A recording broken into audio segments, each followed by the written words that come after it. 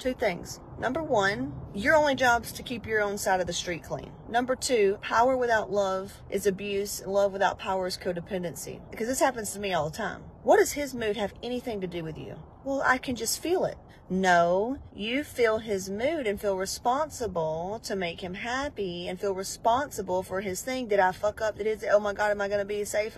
From all the programming. Think about it, going in a grocery store or something like that, you know, being around somebody that's in a shitty mood. Is that going to ruin your day? No. Only if you let it, right? Because there's love with no power. There's codependency. You said, I got resentful. So go clear the resentment. You'll realize you've been that person before.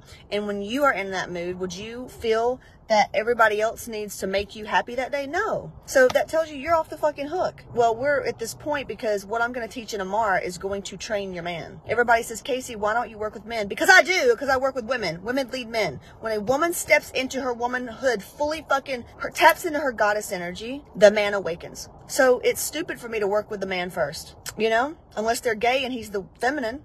Well, we all have feminine energy. We all have masculine energy. But once you fully step into your goddess, you realize you're off the hook. Now, can we hold space for those that we care about when they're in the shit? Absolutely. Sometimes it's going to be fucking sticky. And that's just when you go within even more. So if you got up, you did your chakra work. Now here's this motherfucker with dirty shit. He needs to clean his... Worry about your own shit. Go out and do your own shit. And if you feel it bothering you, then go do some more of your own shit until it doesn't. Because you are off the hook. You are not responsible to make anybody else fucking happy. That's their thing. But this comes from old programming. This is codependency. So empath just says, hey, I can feel what he's feeling. Give him space. Men need a lot of space. Men are not like us. They don't need to talk. They need to get the fuck out and go fish and sit by themselves somewhere in a tree stand or fucking paint or whatever it is that they do.